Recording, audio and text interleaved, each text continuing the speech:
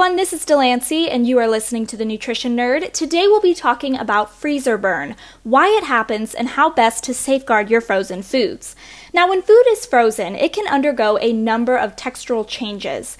This is because when freezing, you aren't necessarily freezing the food as a whole, rather you're freezing the water contained within the food. Water expands when it freezes, causing ice crystals to form, which often burst cell walls, especially if the food's been frozen over a long, slow period of time. That's why foods with relatively high water content, such as fruits and veggies, tend to come out soggy or mushy once they're thawed. Now, sometimes a freezer environment may cause those ice crystals to evaporate from the food's surface area. This leads to a dried out, dehydrated product, an unwanted condition otherwise known as freezer burn. Now, freezer burn doesn't necessarily render your food useless.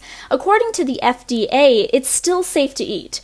Rather, the burn can discolor your food, alter the taste, as well as change the food's texture. It's a food quality issue, not a safety issue. Now, to prevent this phenomenon, wrap your foods tightly in plastic wrap, freezer bags, or sealed containers.